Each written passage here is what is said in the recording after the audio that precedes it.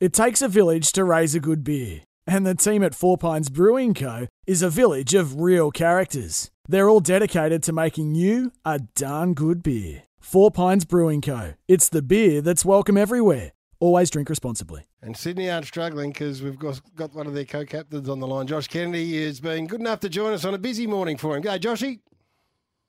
G'day, Gary. Hey, Tim. How you going? We're going well, mate.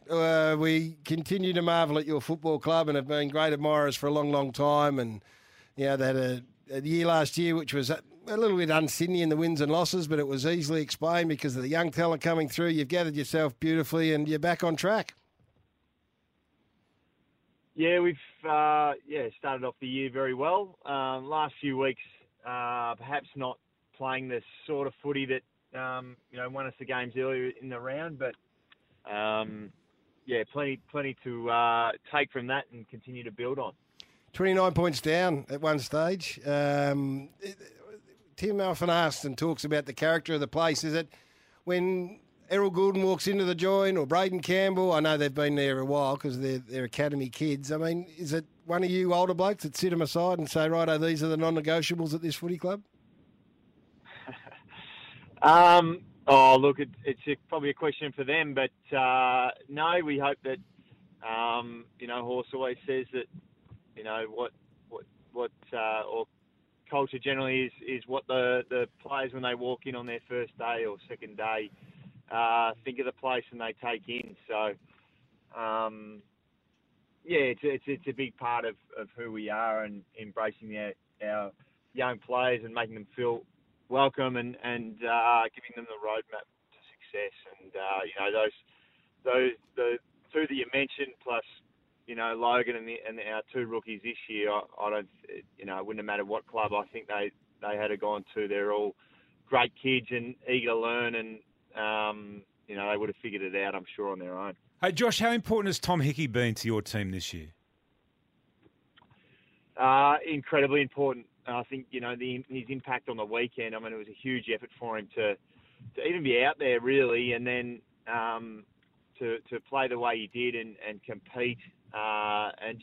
He just does some things at critical moments which can turn momentum for us or just get the ball going forward. He's really, really been a real catalyst for our turnaround this year, no doubt about it. And Tom Papley, he just keeps bowling up at critical times, doesn't he?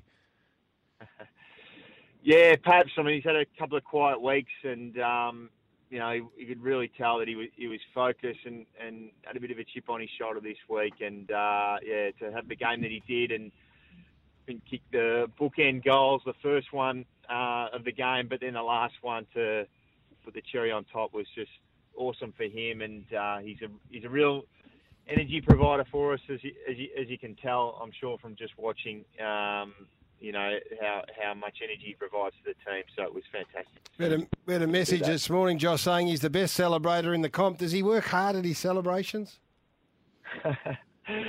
No, I've never seen him practice a celebration. So I think he's just a kid that loves playing footy and as I said, that energy that he brings, it's not contrived. It's very natural, and that's why we absolutely love playing with him. And what you want from any team is that as players get games into themselves, that they're able to contribute at the most meaningful of times. And I thought that's what we got with Ollie Florent.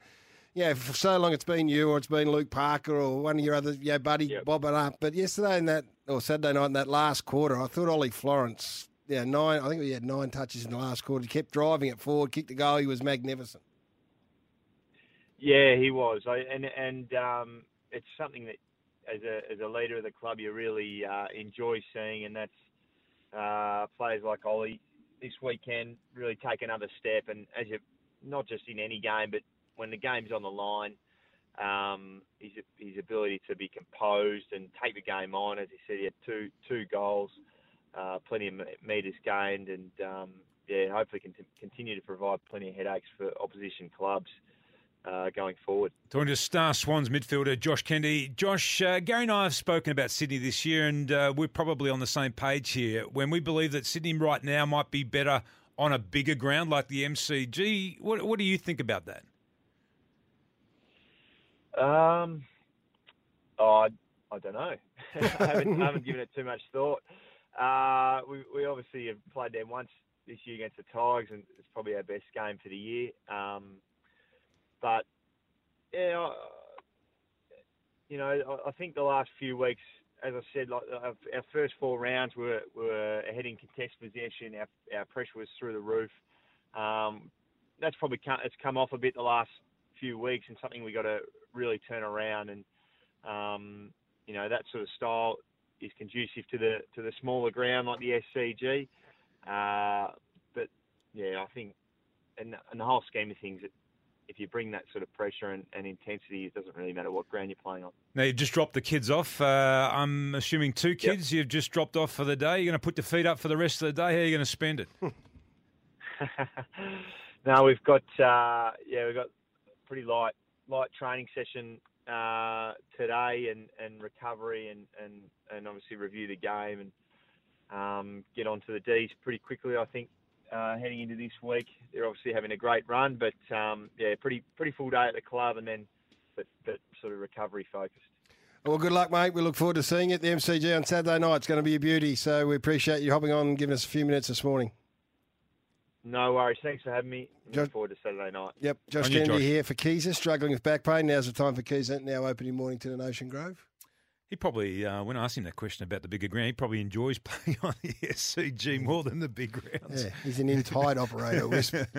Don't start pushing that up.